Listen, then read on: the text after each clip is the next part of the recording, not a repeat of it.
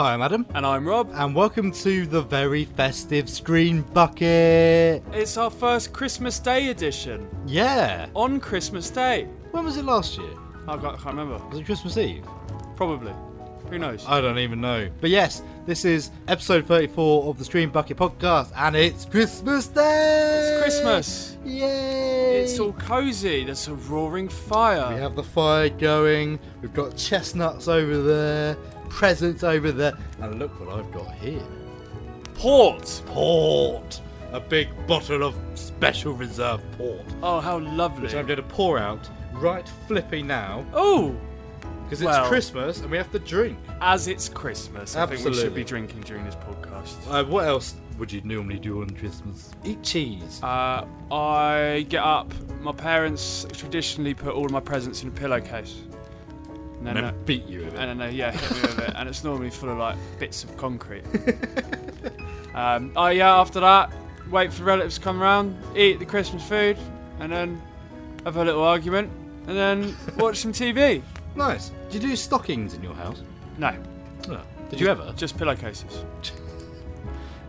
Okay. Is that like the Dickensian version of stockings? Well, the thing with a pillowcase is you fit more presents in there. Depends how big the stocking is. True. But in the 90s, we would be getting big, fat Megazords and things. Oh, hold on. You get all your presents in the pillowcase? Yeah. All of the presents go in the pillowcase. Yeah. Okay. It's fun. And the pillowcase is under the tree? No, in bedroom at the foot of the bed. Oh.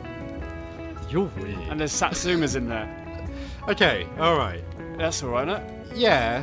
So, the Tyler household, right, we have stockings at the end of the bed, which is full of Satsumas, nuts, little toy soldiers with little parachutes you throw down the stairs. Oh, that's brilliant. Little paper, foam plane things, like loads of tats, basically, chocolate, coins, whatever.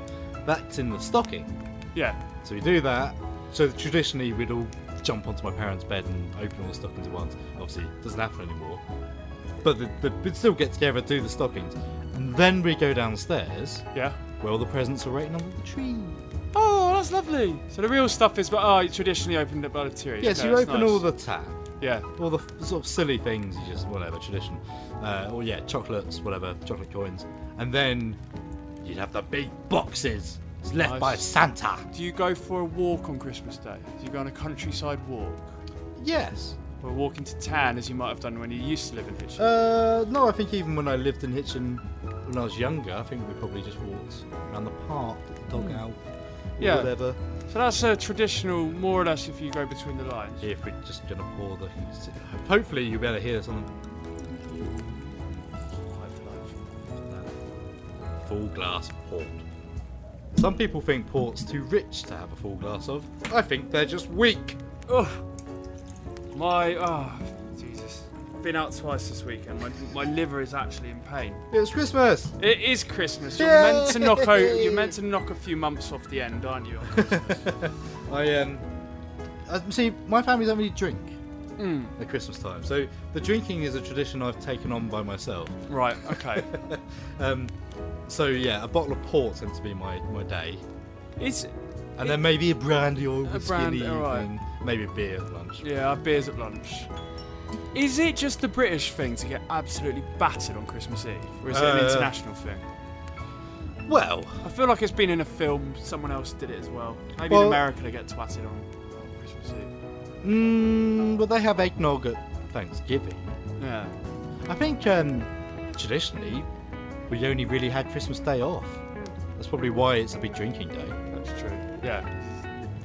But then again, I don't know. Anyway.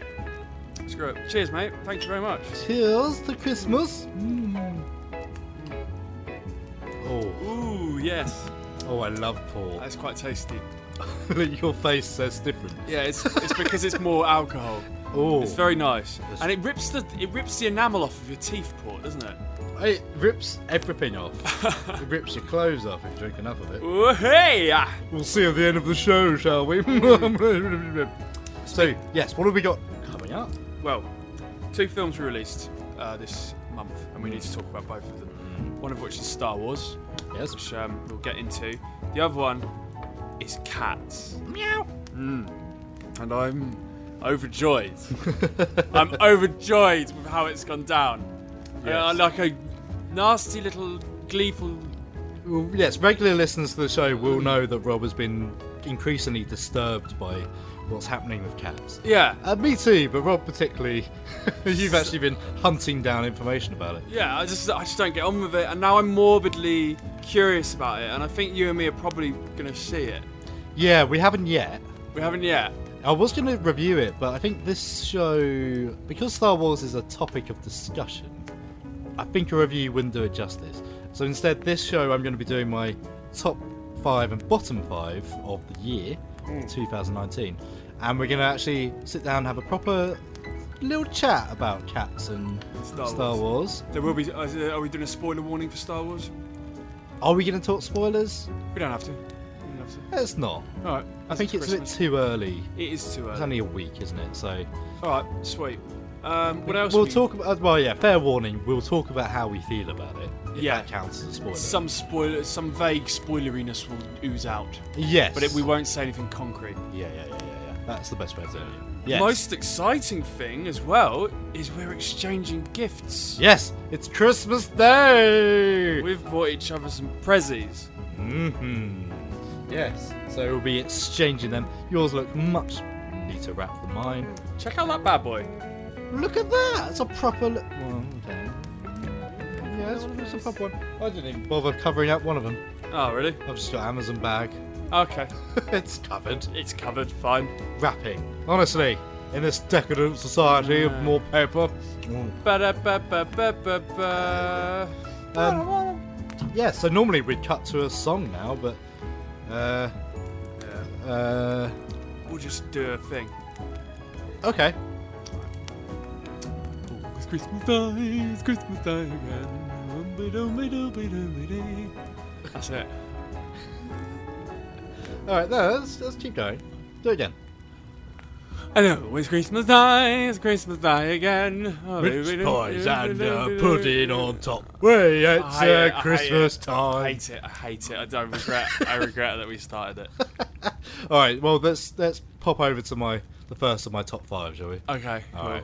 2019 has been quite a year for film, and Stream Bucket has mostly been there the whole time. So while everyone posts their film of the year, top 5 list, or once again shares and argues about their favourite Marvel films, allow me to throw my hat into the ring with my top and bottom 5 films I've reviewed on Screen Bucket. Incidentally, Wolf was a 2019 film where a bunch of Roman soldiers explore north of Hadrian's Wall and get attacked by Celtic werewolves, and the whole thing looks so awful. I can only imagine the filmmaker must have won some sort of competition to get their film on wide release at actual cinemas. Okay, good. That counts as a review. At number 5 of my top films of 2019, we have Polar. Released in January 2019, Polar was a Netflix original adaptation of a 2012 webcomic of the same name, starring Mads Mikkelsen, Vanessa Hudgens, Catherine Winnick and Matt Lucas. Polar is the complete antithesis of super stylish John Wick. Dumb, crude, mega violent and over the top, Polar has the added bonus of having an absolutely banging soundtrack from Deadmau5 and might be the closest I've ever seen to a live-action Saturday morning cartoon, complete with absolutely insane bad guy. With a whopping 20% on Rotten Tomatoes, Polar's not well liked, generally. But if you want something dumb, fun and ridiculous, you can't go far wrong. Number 5 of the worst films of 2019 is the wet yawn that was Pet Sematary. Ugh. Pet Sematary isn't bad because it's a remake. 2019 had some great remakes. Pet Sematary is bad because it's a complete waste of time. Boring, dull and a complete rehash of a story that wasn't really that worth telling the first time around. Pet Sematary has the one saving grace of John Lithgow, but not even that is enough to spare this rod of judgment. Merry Christmas from Screen Bucket. Beep boop. Robert. Yes? You are a fan of the Yule. I love the Yule. The Yule-time festive fun. I do. Have you felt festive this year? It is Christmas Day. For the sake of joy and goodwill to all men and women across the world and everything in between, I feel festive at the moment. Yeah, I wish good. everyone would feel festive, but this year, for the first time, it's really come in late. Normally around like the 5th or the 6th of December, I force feed myself films and music and stuff, and then it works, and I'm on it, and I'm festive. This year, there's been a cloud which has been blocking the Christmasness coming through. I wonder if that's because you live with me and Josh. Maybe you've done it. Yeah, because in my parents' house, Yeah. Mum would be running around going, "Oh, it's Christmas! It's getting Christmassy now," and I guess you accept that, and it brainwashes you. Well, there's a weird thing about that, because I think for many years of your life, everyone's life, the parents do it for the kids. Right. Oh, it's Christmas. We have to celebrate for little Sandra. Yeah. Got to go all out. Yeah. Oh, they have to have a wonderful Christmas. They have Yeah. to have a pony and blah, blah. But after a while, it flips, and I think people have Christmas for the sake of their parents. It's really weird. It's something I've noticed. Like, I don't really care, but I know that a big deal was made when I was younger, but now I'm like, oh, I'm just doing it for them. Do you know what I mean?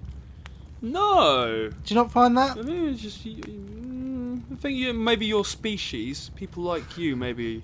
Do you not find that you celebrate to make your parents happier? But literally, up until this year, every other Christmas, I've absolutely loved it. Okay. And then, but I've read that someone was telling me yesterday, who was drunk, that once it's gone forever. And then I read it on the internet just now. Someone wrote, "Oh, What, the joy? yeah." Oh, Someone dear. wrote on the internet just now. They said, "Oh, you guys just come home for Christmas, and you're suddenly saying I'm not feeling it this year. It's gone." No, that's not true. I hope not, mate. I'll tell you why that's not true. That might be true for a bit, but when you become a parent, it becomes exciting again. Yeah, you get to make your kid really happy. Which is what I'm going back to. Like, you do it for your kids, and that makes a whole. I guess. I don't think it's gone forever. If you don't get a family for whatever reason, then it probably wouldn't come back. But Right. that is something that brings it back up. But the babies are, let's be honest, rubbish. I mean, babies are scum. Babies are rubbish. They're just They're drunk scum. drunk midgets. They're a wretched hive of scum and villainy. Yeah. Until about 3, 4, and then they'll start to understand the concept of Christmas just a bit. So what we need to do is impregnate someone and abandon them for 3 years. 3.5 years. Oh, Christ. 3 years. Okay. We'll abandon him for 4 years, and then we'll be like, "Daddy's back. Oh, he was off fighting in the war. He joined the French Foreign Legion, and then he had to escape because the French Foreign Legion went mental. Oh, my God. Then come back, and become father again when the child has stopped being rubbish." Is this a good idea? Yeah, Okay. because It sort of reminded me of an Inspector Tools. It's- Sort of waiting for someone to come and expose your foul deeds. you need to get Christmas back. If for me Christmas is gone forever, if the joy of Christmas is gone forever, then Yeah. I need to impregnate someone and run, and then come back in 4 years. Yeah. Yeah? Yeah. Okay. It's happening. Alright. That's a... Has any girls out there want an absent father for 4 years? An absent husband? Don't open Boyfriend. those doors. No. God knows what's going to come back. Yeah, give me a baby. Yeah. Yeah. 4 years of parent checks. Oh, God. Oh, That's God. Oh, God. Oh, God. Okay, but you love Christmas. Yeah, I do. Generally speaking. Generally speaking, I There love might be a Christmas. doubt for next year, but we'll see. Yeah. What do you not like about it? Facebook. What? People trying out Christmas each other. People start posting things in October saying, "Oh, there's only 90 days till Christmas now." Yeah, but those people are disgusting and ill. People have a competition to look to make Christmas Day a thing more than anyone else's, and I don't like it when people were like, "Christmas." Yeah. Was yeah. that No, I agree. yeah, but I mean that's grasping at straws. I mean, what about the day? Is there something about today that you don't like? I think there's a time that comes when I want to go to bed and I've had enough of everyone, and it's nothing personal against anyone in my family. It's just me, and generally, I like solace. I like to have. I want to rejoin my fortress of solitude. I agree, but I just leave. Yeah, but you're treated like an adult. But I kind of feel like, okay, I've got to stay until, I don't know, midnight, until the last person scurries off. Really? I don't have to. No one makes me feel like that. I just feel like I've got an obligation to because of my nature. There's no forcing it. I just feel like I have to. I would go away and listen to a podcast. I would be listening to what we're recording now. Yeah. On Christmas Day, like for an hour, and then I'll come back. That would be good. That's what I'd normally do. In an ideal world, you do the Wham video thing, and you like bugger your family off and go meet your mates for an evening. Oh well, yeah. Funny enough, I used to do that. Did you? For years as teenagers, there'd be a point I need to get out of this house. Be after dinner, and I'd go and knock on people's houses. I'd go get Josh, for example, Right. and we'd go for a little walk. Lovely. And then we'd come back. We do that. Yeah, I did that with Jed actually. Yeah, I had a stroll with my friend Yeah, Jerry. it's nice. A little Christmas stroll with him. It's good to see people. And I went to the Moorhens, to my old place of work, and met my old staff people and had a beer with them one year, which was nice. Yeah. So that needs to be more in Christmas. It doesn't just have to be about family. Well, this is absolutely. I agree. I think that's probably coming to a natural conclusion. But Yeah. I'll end by saying what I hate by Christmas: turkey. At number 4 of my top films of 2019, please make way for Wild Rose. Surprisingly not based on a true story, Wild Rose introduced us to an aspiring country singer, single mother, and former jailbird Rosalind Harlan. Returning to her Glasgow home from prison for attempted drug smuggling, Rosalind is forced to confront life and motherhood, while still trying to hold on to her dreams. Where Wild Rose succeeds, where other rags to riches tales don't, is that it's absolutely overflowing with heart, fun, and an incredible soundtrack, with Jessie Buckley's lead performance and genuine musical talent absolutely stealing the show. Shuffling in at number 4 of the worst films of 2019 is the completely incomprehensibly boring Dead Don't Die. Listed as a horror comedy and with an all-star cast, Jim Jarmusch's Dead Don't Die could have been an excellent unravelling of classic zombie films, except it wasn't. It was boring, groan-worthy and cringe-worthily meta. Bizarre twists and turns that mean absolutely nothing complement a deadpan attitude that was more frustrating than smart. Dead Don't Die, Dead Don't Watch. Merry Christmas from Bill Nye, and I hope you listen to my single, even though it's a complete pile of bollocks. Would you like a present? Yeah, go on then, mate. I'd love Yeah. present. I would love present. I'm gonna with my strategies. I'm gonna start with the least good one with you, and then I'm gonna finish on the best one. Alright. Yeah, I'll do the same. Okay. This is the worst wrapped one as well. Here you go. Thank you, mate. And then Can I have will one? Pass you this. Yay! Ooh. This is much bigger.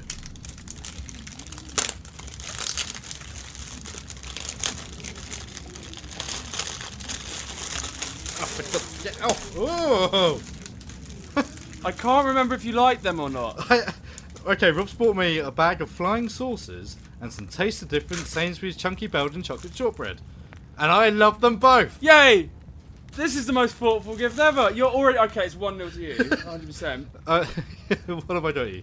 You've got me an adhesive key rack, so I'm never gonna spend about an hour rummaging around my room for my keys again. Rob has a superpower of putting his keys down in the weirdest places in the flat, on top of the fridge, Yeah. in a drawer. Yeah. What? And so every day, either loses his keys or can't find them. Sometimes I put it in like my sock drawer, like, and it ends up it's just underneath socks. What? I don't know. Do you know what I do with my keys? What? I put them in my pocket.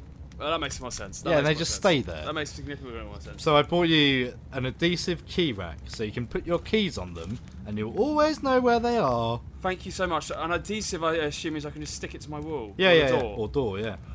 Oh! Not only that, I now have extra hooks for my jackettas. I it stays up, don't know how it's- strong it is. That's true. But meanwhile, I've got flying saucers, which I bloody love. Wonderful. And shortbread. I'm going to have a flying saucer right now. So a couple of us used to do, we'd get multiple flying saucers, very carefully peel them apart, and put, what's one of bananas, and then we'd put all the sherbet in one, and then seal it back up, and have a super saucer. Oh. Come on. I'll be honest with you, mate. I think they're rubbish. How dare you? But I remember you loving them in the past at some point. But I think they're like polystyrene, and then there's sawdust in them. Do you know what they're like? sugary They're like the sawdust. wafers you get in church. Yeah, they are. With They're- a superpower in with the sugary middle. twist. Yeah. Nah. Yeah, I'll have another one. I'll have one more. Give me one more. Yeah. Ah, go. Cool. Nice. Right. Oh, it's tart. Ooh. Ooh. Number 3 of my top film list, we have Ready or Not. Starring my personal favourite Margot Robbie clone, Samara Weaving, Ready or Not delivers a black comedy horror that just keeps on delivering. Laugh out loud funny, gory as all hell, and pumped full of fun character moments. Ready or Not scratches my Evil Dead itch, and yet remains completely unique. Bonus points go to the costume designer, who not only made a great looking set of costumes, but also managed to make possibly the best cosplay outfit for future Halloween goers. Number 3 of my 2019 worsties is the incredibly disappointing Men in Black International. Starring Chris Hemsworth and Tessa Thompson, Men in Black International is a spin-off from the original Men in Black series and 4th overall Men in Black film, and it's terrible. If boring, bland characters doing things for no reason in a confusing yet kind of predictable series of adventures isn't enough for you to hate it, Men in Black International suffers from an even greater problem. Pawnee, the worst CGI character since Jar Jar Binks. AIP Home Video. An innocent romp in the woods turns into a hellish nightmare when an evil force is accidentally awakened.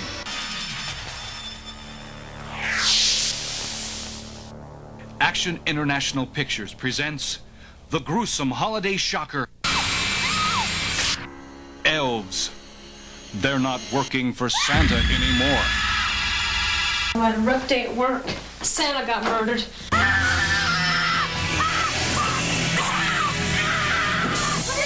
Their mission to mate with a virgin and conquer the world as a pint-sized master race. I'm saving it for someone special. Dan Haggerty stars as Mike McGavin, an ex-detective working on hard times. First you're Santa, then you die.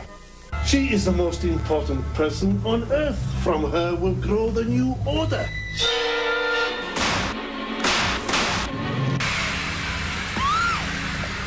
Santa must expose this unholy force before the elves destroy Christmas. Jesus Christ.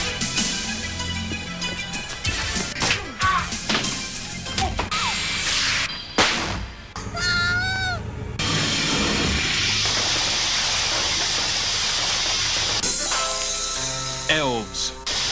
They're not working for Santa anymore. Fighting the Frizzies at 11. So, Star Wars. Star Wars. We both saw it on Saturday, gone. Yep.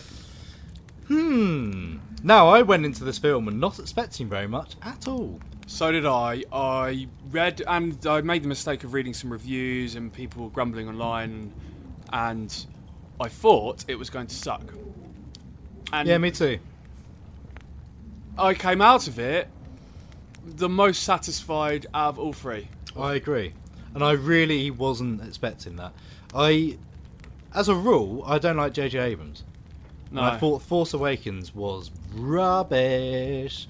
Force Awakens was like a rehash of New Hope. It was too nostalgic, too goofy, weird, like, I don't know. It was just flexing the Star Wars muscle. That's all it was But it doing. did it really badly. It was like a fan film. And some of the characters did weird, like Finn, who's played by John Boyega, who's a British guy. At one point he starts talking like he's a black character in a Michael Bay film. And I'm thinking, what is going on? And it just drove me mad. And I was kind of expecting to see the same thing again, because obviously the backstory is Last Jedi happened with a different director. Fans hated it. Well, a lot of people hated it, apparently. So they went back to J.J. Abrams. And I was like, oh god, we're going to see more of the same. But no, completely different.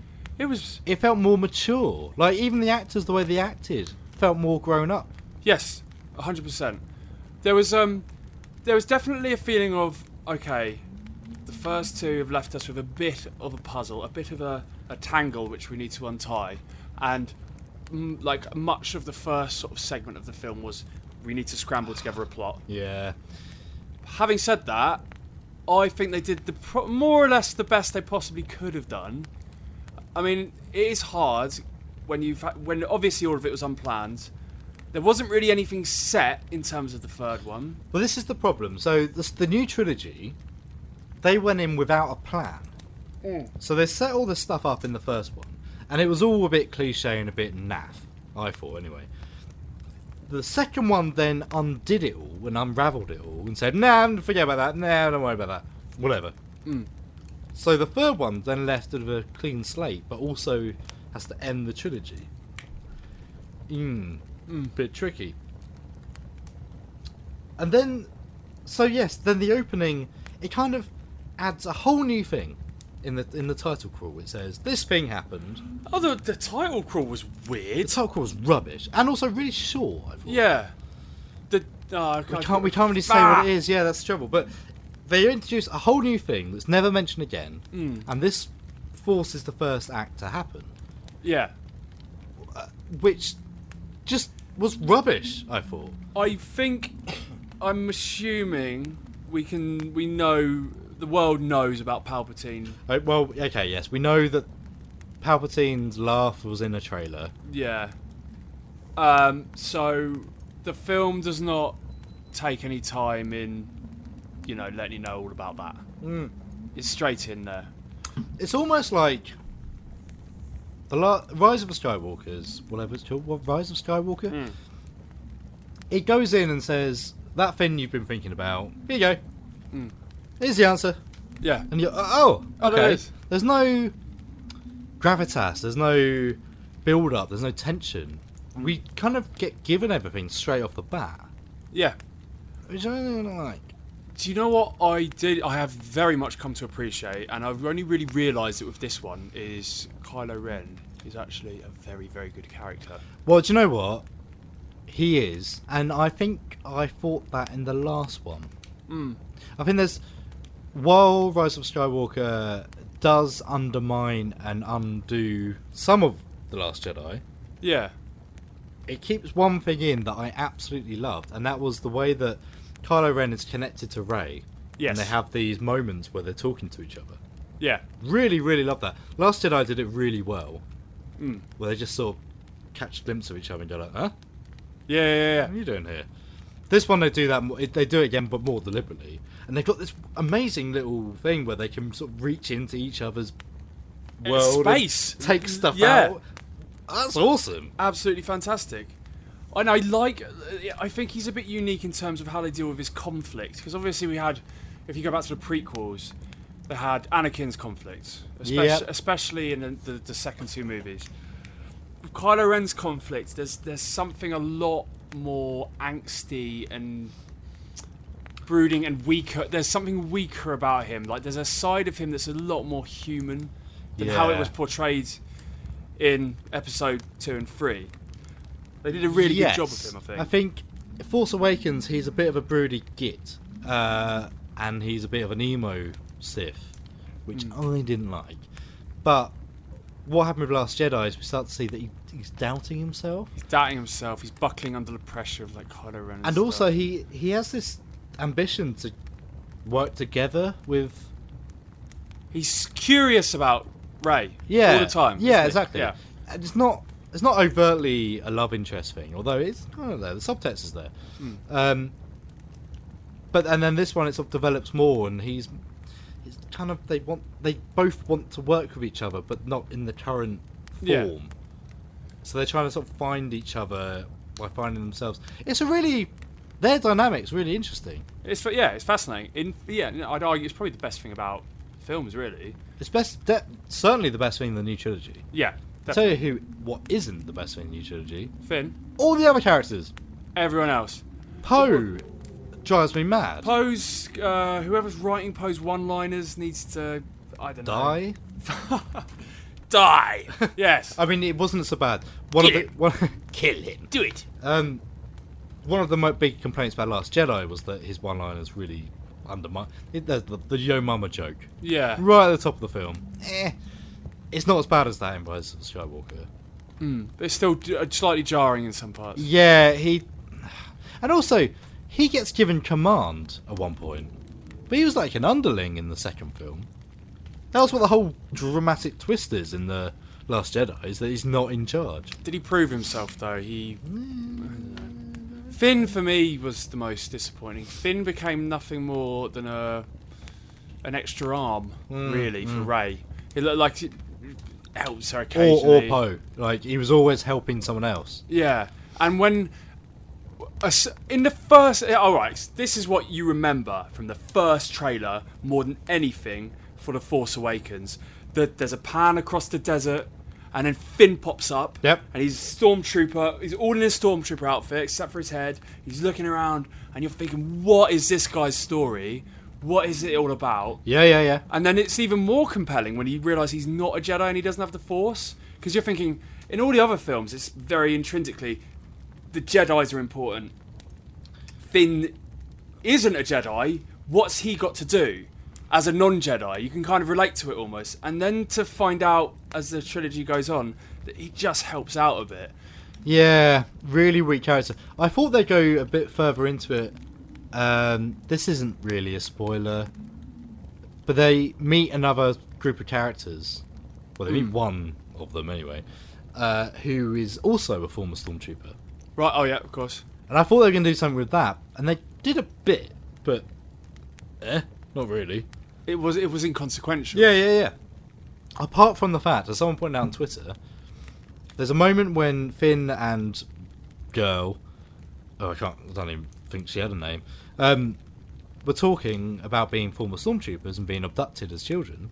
That's the first time in Star Wars that two black characters talk to each other. No way. Okay, so you've got Billy D. Williams and you've got Samuel L. Jackson. So yeah.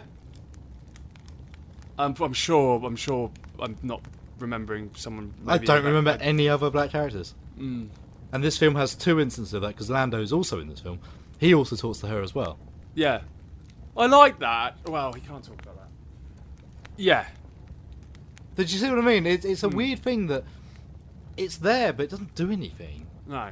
So it's I'll have to mention one scene. The festival on the planet. Oh, yes. There was It was almost even. There are certain scenes in the prequels that are like quite wonderful. They're few and far between. Okay. But it kind of had that kind of feeling of, oh, this is new. This is a weird new alien species doing an odd thing I haven't seen anymore. Yeah. Like before you realise the Gungans suck. You know, you're like, whoa, this is an underwater species. This is mental. I didn't know. Yeah. You know, there was this whole mysteries. They found Burning Man on another planet, and that was cool. And you know, the thing that stood out for me on that was that it was people having fun. Yeah, you don't often see that in Star Wars. No. Also, there's babies. Don't often see that either. Yeah, weird little babies. Yeah, really, really good, really interesting, and doesn't really. They're just there. It's not a thing that they're celebrating that the main characters are part of. They just bump into these people having fun. Yeah. One of my favourite things in this, actually, Force Awakens did it as well. So, credit to J.J. Abrams on this one. Costumes and creatures. Oh yeah. Really awesome, especially this one, especially Rise of Skywalker. There's a big, quite early on, we're introduced to a massive slug. Big slug, yeah. Straight Claude, isn't his name Claude? Was it? Is it? I think it's Claude. Straight out of Rick and Morty. Yeah. Like, proper big eyes and goofy. You've got the aliens having a festival. You've got the Lando's taxi driver. Oh, hello! Just obviously a head on a stick. And my new favourite Star Wars character. The mechanic. The little The mechanic engineer man. mechanic, yeah. Fixes C-3PO. What? Yeah. Best character ever. He pops up in the ship, doesn't he? There. Brilliant. Yeah, look out for that. We won't obviously reveal what's going on, but that is an awesome character, and I really like it. Yeah, that's topped Baby Yoda for me for awesome little creatures. Yes, absolutely. And I won't see it at the cinema again, but for the first time, I think as soon as that comes out, I'll probably get the old Blu-ray and give that a watch again, to be honest, because I did enjoy it. High praise. Yeah.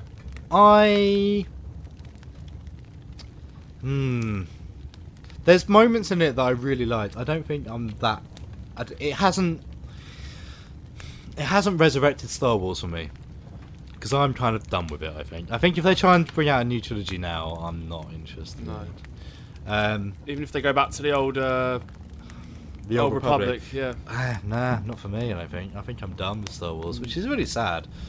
I would say that some of the visuals in this film are awesome.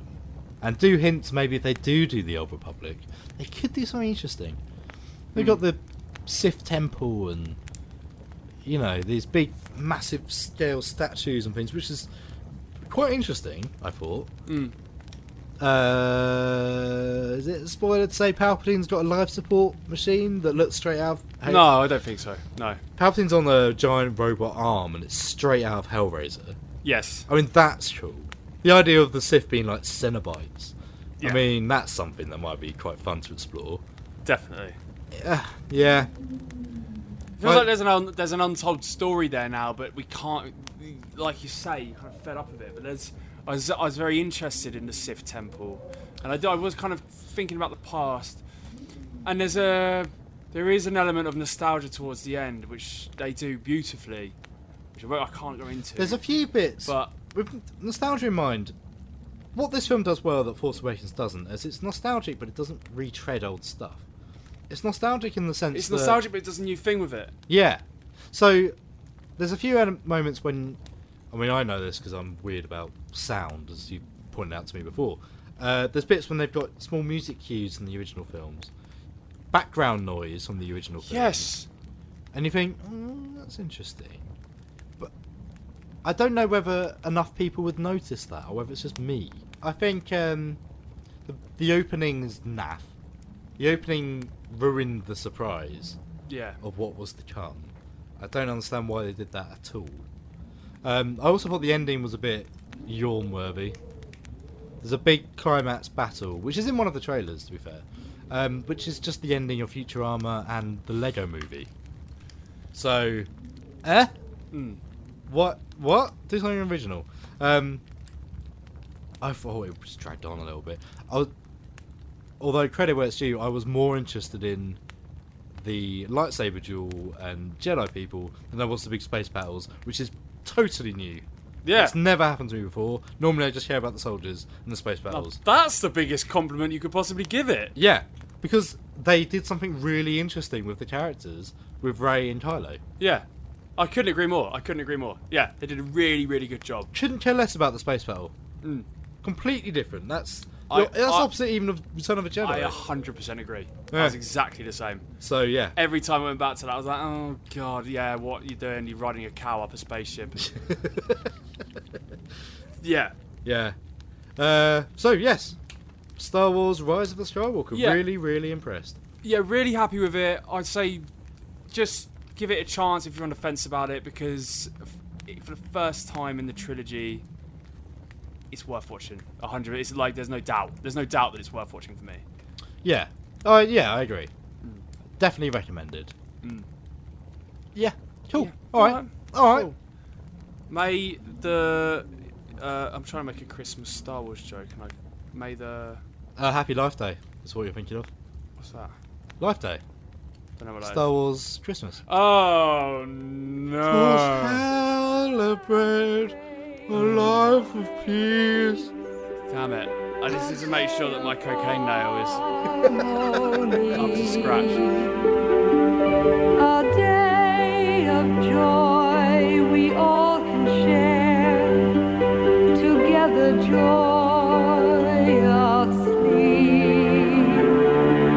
A day that takes us through the darkness, a day that leads us into light, a day that makes us want to celebrate the night.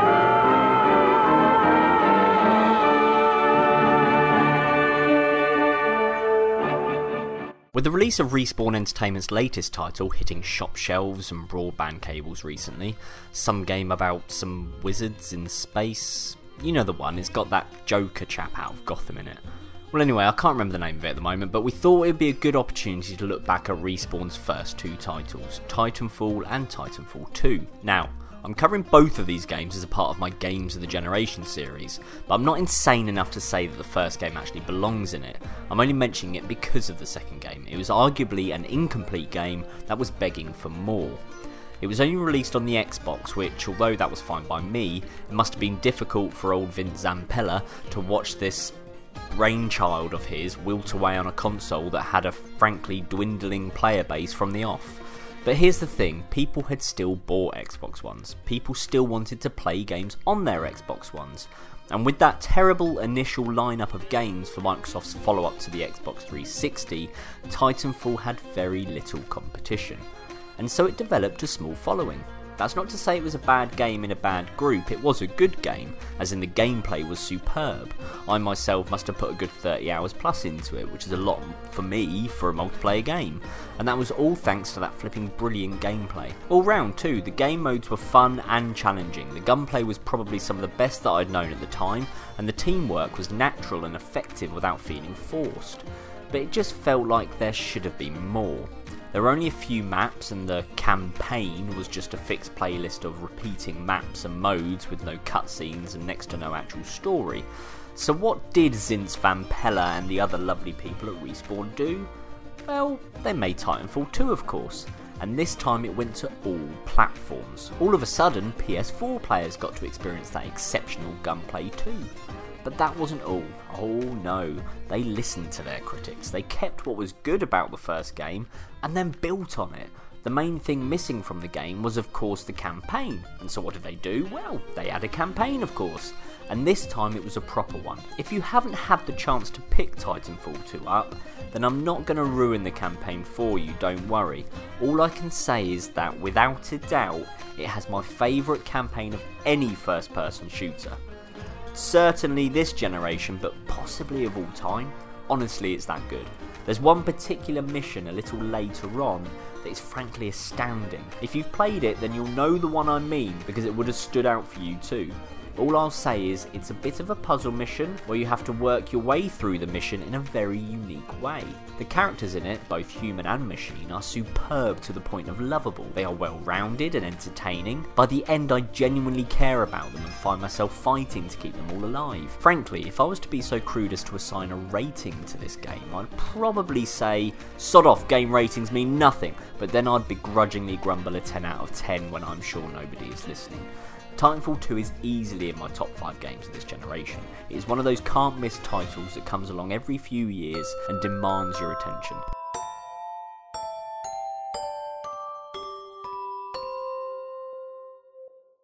Adam, it's time for round 2 of Christmas present swapping. Yay! Alright. What are we doing? We're doing medium? Are we still going in order? We're doing order, yeah. This is the medium. This is the silver medal of the Christmas presents. Alright, this is the one I can be asked to wrap up. So, here's an Amazon bag. Wow, that feels... I'm going to guess that's a shirt? This is... Yep. I've bought you a disgusting Christmas jumper. Yes! What is this? Alright, Rob's bought me... Is that the price on as well? Rob's bought me Pay the Ghost, a Nicolas Cage film. Have you seen it? No. Good. I found it in Poundland today. You've smashed me to pieces. What? Right. Oh, Oh God. my god. What is it made of? Okay, I bought this thinking it was a jumper. I want to be touching myself all day. It's like what? Wow, it's 2XL! Oh yeah, there's only one size. But I figure it was a Christmas jumper, so it should be baggy. Sagging around. Okay. But that is what material is that? It's what material I'd imagine that maybe the inside of a furry suit would be made of. I bought it thinking it was a jumper. That's why I bought a big one. But that is huge. Mate, that's.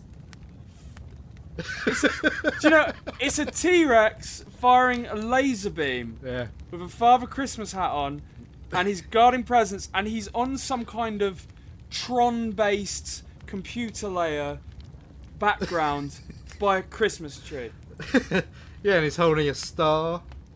I mean, Mate, that is filthy, but in the most wonderful way possible. I love it. Thank you very much. it's absolutely enormous. Yeah. Feels very sexy, doesn't it? It does. I wonder if that's. Do you reckon that's splash proof? Maybe. For what reason? Oh, no. Right, anyway, so you brought me Pay the Ghost. Evil walks among us. Right, you got to read that blurb out, mate. Every year, there must be a sacrifice. That's the tagline. Almost a year after his young son disappeared from his side on Halloween night in New York City, Mike, Nicolas Cage, is alone and haunted by terrifying visions of his son. Desperate but determined not to let go, he researches all the cases of missing children, bloody hell, in the city and comes to a horrifying conclusion. After bombarding the detective in charge of the case with his shocking theory, he finally reunites with his estranged wife, Sarah Wayne Callies. No idea. I recognise it. And shares the supernatural mystery surrounding their son's disappearance. As Halloween night draws closer, Mike must follow a series of terrifying clues as he is led deeper into the ancient curse that could destroy him and all he loves. What? I know!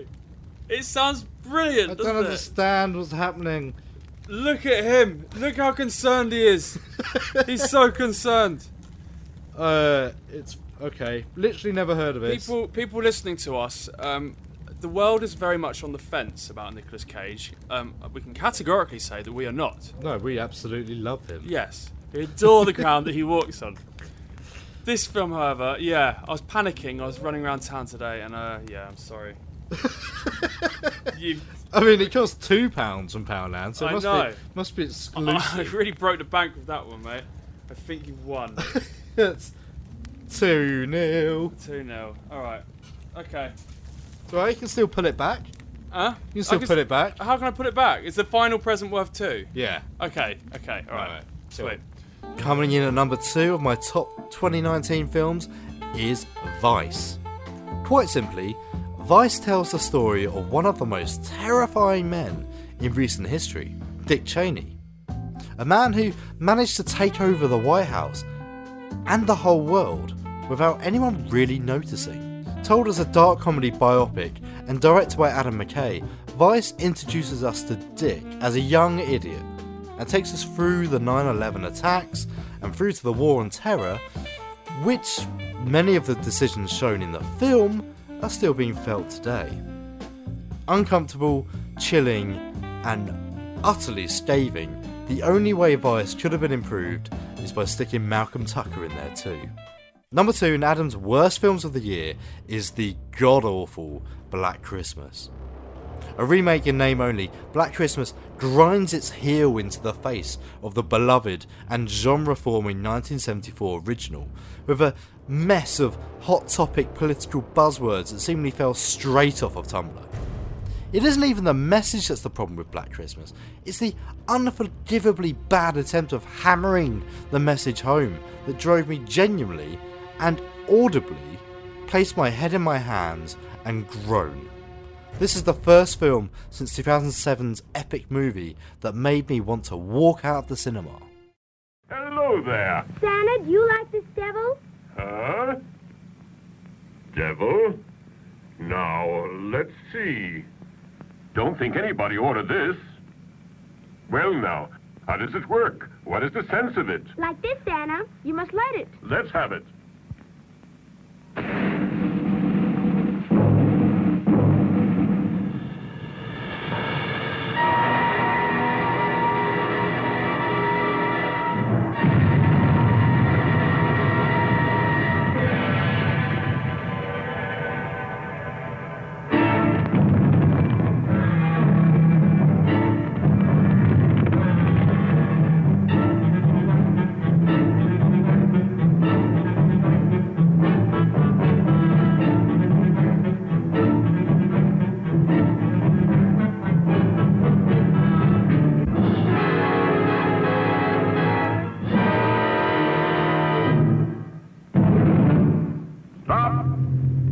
Lucifer, king of Hades, command you to stop and disappear. Begone, all of you! Except Pitch. You, Pitch, chief of all my demons, must listen closely. The time is almost here when you must abandon the brimstone pits and journey up to Earth. But this time you must not fail as you've done in the past. You must not be defeated by that bearded old goat, Santa Claus! Well, the devil doesn't give up either. And he seems to be quite happy about his next plot against Santa.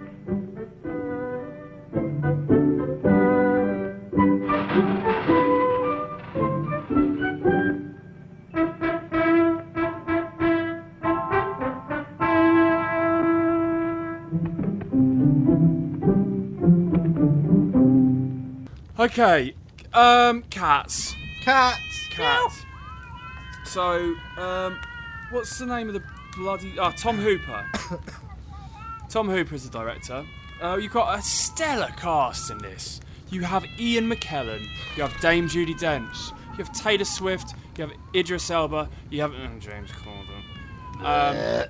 Yeah, but regardless, you've got A-lister after A-lister after A-lister, and more besides. But regarding that, when I see a cast full of A-listers, I get suspicious. My red flag goes up. Yeah, like, whoa. Why have they spent all the money on the cast? Knives Out had the similar feeling. Yeah. Like, is this just a really bad script that they're hoping to... juice up with the big guns? All-star cast. I guess the only exception to that rule is Tarantino, but he gets them in because people know Even him. then, though, he gets like people who get it. Yeah. Like, he gets the same people in most of the time because he does. They're probably fans-ish. Yeah. Like Brad Pitt, for example. Yeah, he gets Brad Pitt now. He's had Samuel Jackson since the 90s. Yeah, Christopher Waltz is now a regular. Who I can't really think of any other ensemble team. The Oceans movies. Did you watch the last Oceans? No. This almost went on to my worst list of this year. Did it? The new Oceans 11. Boy. Oh, the ladies one. Oh, what a stinker. Wow. I don't know whether it's... It might just be because it's the same bloody thing. But anyway, yes. So, this film, Cats, universally hated? It is, but I'm going to go out now and quote me as saying this in 10 years' time. This film is going to become a cult film. This is going to become a cult movie. I guarantee it. But for who? Because... It's weird, it's disturbing, and it sucks. And sometimes that is lightning in a bottle in terms of like making a film memorable. And people go watch it, and it's a musical. Yeah, but the musical... You go watch the musical. People can go and sing along to it and be like, well, this is terrible. Oh, my eyes are being raped. But then, like Les Miserables got turned into a film, which fans of the musical didn't like so much because some of the performances were a bit rubbish. Certain Australian. Yeah, exactly. And they still hate this. It's kind of forgotten now. There was a big deal about Les Miserables, but now no one cares. No one cares. Because it was rubbish. Right. Cats has an 18% on Rotten Tomatoes. Not that I really care about that, generally, but... That's very low. That's very low for a massive A-lister film. Yeah, that's hideously low. Alright, well, we've been having a little read, and we've come across some reviews. Yeah. So, in lieu of us actually having watched it, we're just going to read reviews. Like the dirty scum we are. Alright. Shall I kick us off? Yeah, go for it. There is a thin line between idiocy and genius, and Cats pukes a hairball on it and rubs its arse all over it. Oh, wow. /film. Okay. Artistically, it's a hairball. There's no story to speak of. Mr. Webber's music is immediately forgettable, and, like a cat standing at the open door, it takes forever to get where it's going. Oh. You will witness things no eyes should see. Oh, God. And things nobody should be able to do. And you will be in awe. IO9. Here's a nice review from Hannah Woodhead from Little White Lies. I felt the light inside me slowly fading. Oh, I like Hannah Woodhead. Too long to make an enjoyable acid trip. Seen it.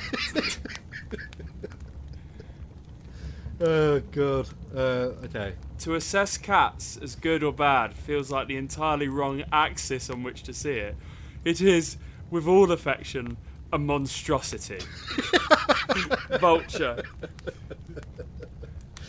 Oh man, I've got a good one. I've got another good one. Yeah. Cats is a fever dream, a hallucination, an approximation of what would happen if your third eye actually opened and you could suddenly see into the astral plane. Oh my god, these are amazing. Hang on, let me. Sarah Miles says simply, Cats is a punishment.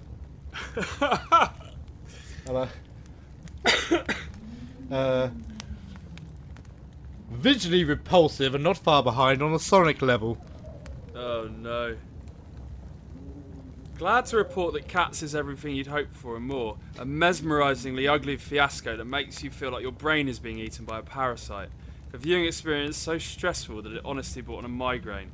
Thank you, Robbie Collin. For the most part, Cats is both a horror and an endurance test. A dispatch from some neon-drenched netherworld where the ghastly is inextricable from the tedious. LA Times, wow. Cats. They're cats. They're furry and dance. They're cats. Cats! They're cats! Welcome to Cat's Hell! This is John Negroni. See that? Yeah, mate. It's gonna be a cult classic. It's gonna be a cult classic. I guarantee it. People in 10 years' time will be like, "Oh, wow, you know what? I'm gonna pop on. I want to get weird." Well, you know what? I'm looking at Rotten Tomatoes, and while most of them are the ones we're quoting, there are some positive ones.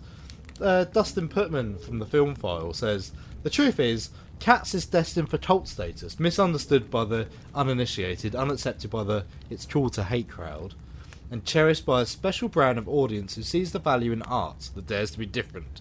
That is it, yeah. Cheers, mate. What's his name? Dustin Putman. Dustin Putman? Yes, I agree. I haven't seen it, but it just seems like it's got that aura for a film. It's weird. It's liked by a small crowd. That's only going to grow. Someone else said the same thing. It's one of those things that becomes a cult piece. I mean, the fact we're talking about it now, you're probably right. Yeah. Because we wouldn't bother if it was just a rubbish film. It's because it's so bizarre and so strange. Things have been rubbish in the past plenty of times, but they've never been bizarre or strange. They've just sucked. Well, what gets me is that...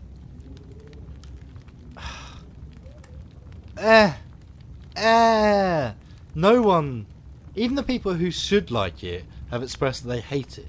I'm talking about the furries. Yes, the furries don't like it. They absolutely hate it because it's the wrong way round. It should There's be something like that. They should. I think they want animals to look like people. I think it's that. Not people, but not people who look like animals. Right. There's something like that. There's one way or the other, and whatever it is, Cats is wrong. Yeah. Well, Cats isn't a fursuit. Cats is a horrible hybrid of human and cat. Yeah. But in the Well, I worst thought that's possible what way. they liked. Yeah. Anyway, weird, but we will see it. I suppose we have to really. Yeah. Now. It's a necessity. All right. Simple cat necessity. Yeah. Simple. Yeah. Why did you got? Have you seen Aristocats? Instead of singing an Aristocats song, you made the Jungle Book into a cat song. There's big cats in the jungle. Yeah, Bagheera and Shere Khan. Shere Khan. Shaka Khan, Shaka Khan. Shere Khan. Let's move on. We'll do some more port. Right. And at number 1, my top film of the year is the peerless Dolomite Is My Name. Another Netflix original, Dolomite Is My Name tells the real-life story of Rudy Ray Moore, an aspiring comedian and musician in the heart of 70s Hollywood. Barely able to rub two dollars together, Rudy eventually finds success when he takes on the character of Dolomite, a rough, tough, jive-talking pimp with a foul mouth.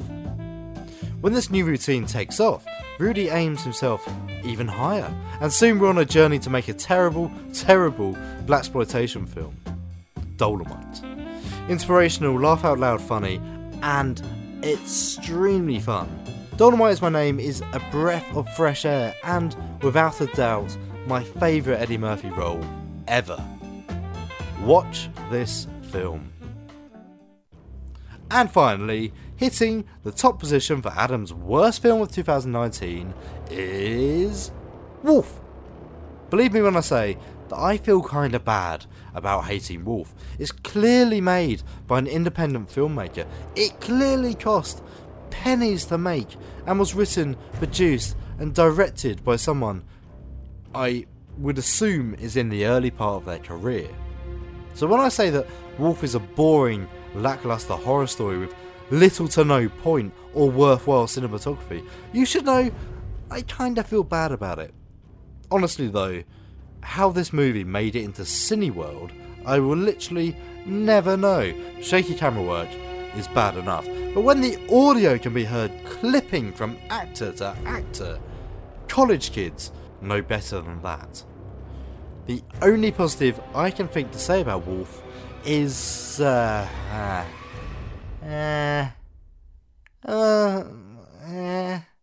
ended, I guess. Ho, ho, ho, Scream Bucket, have some of my reindeer meat. Dixon fell off of the sledge, fell 20,000 feet, and landed on a concrete car park. He's all yours. Give me that sweet present. Alright, I'm quietly confident that I'm going to get these points. Okay, so this is worth 2 points then. Yeah. Okay. I feel like yours is going to be better though. I mean, mine's massive, look at it. It's huge. Ah, it's definitely... Yeah, it's fragile. Oh, mine's heavy though. Alright, I'm going in. This is the final.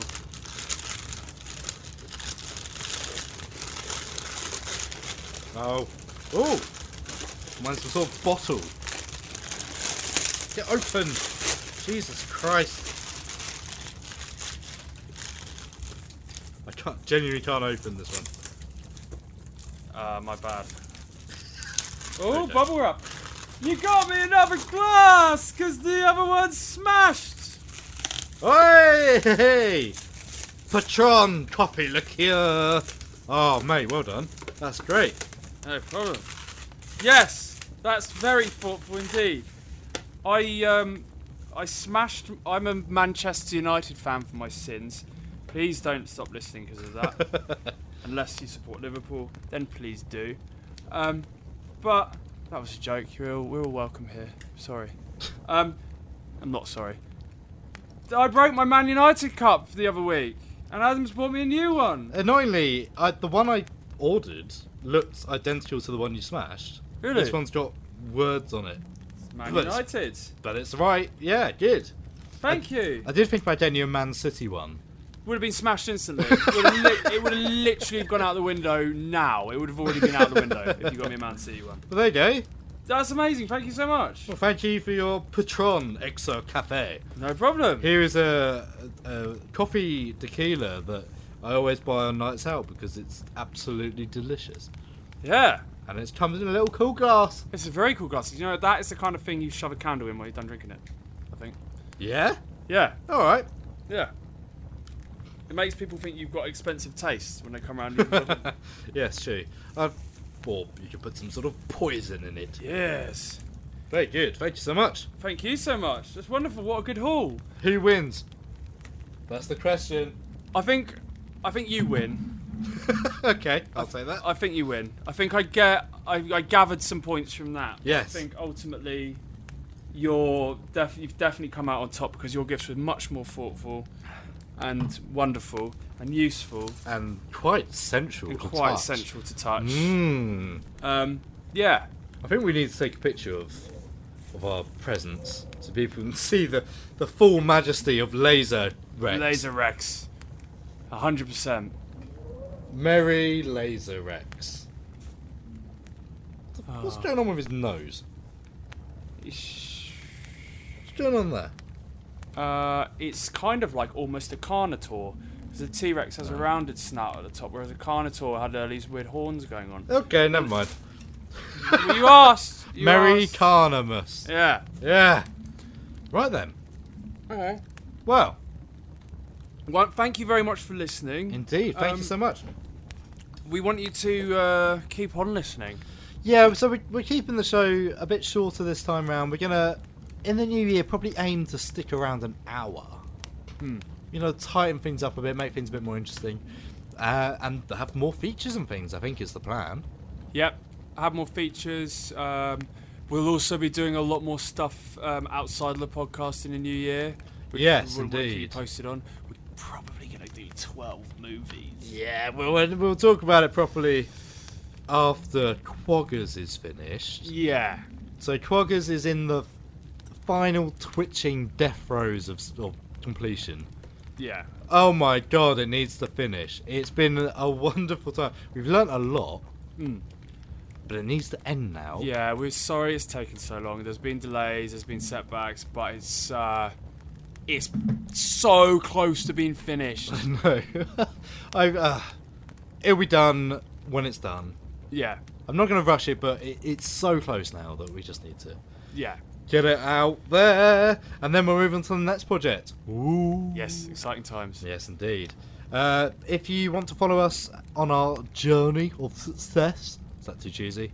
No, you said it now. Yeah. Follow us at screen_bucket or on Twitter, or follow us at Holodale Media on Twitter and Instagram. And Patreon. Go to www.patreon.com/holodalemedia. For the price of a cup of coffee, you can help us get our wonderful projects to where they need to be, and every penny you put into it will go straight into our projects, and you'll be funding indie film. Yes, indeed. You get some nice little bonuses as well. Lots of weekly updates, photos, behind-the-scenes videos when they happen, and loads of other stuff as well. And for a limited time only, a sexy Quaggers postcard signed by myself, Adam, and the wonderful Josh. Yes, indeed. So yes, do follow us there. Have a wonderful rest of your Christmas and New Year's. I suppose you won't hear us between now and New Year's. So have a happy New Year. Yeah, have a happy New Year. Welcome in a new decade. And we're drinking some more port. Lovely. Here's some cheese and then have some Patron. Lovely. Yes. Ooh, wonderful. Goodbye. Feliz Navidad. I'm sorry? It's Mexican for Merry Christmas. Racist. Spanish? No? Mexican. Mexican, Spanish? Portuguese? Oh, I can't remember now. Cut all of that. Merry Christmas! Christmas time is full of cheer, ginger wine and chocolate beer. Da da da. Mince pies too. Woo! Wouldn't you come along too? Thanks, Josh.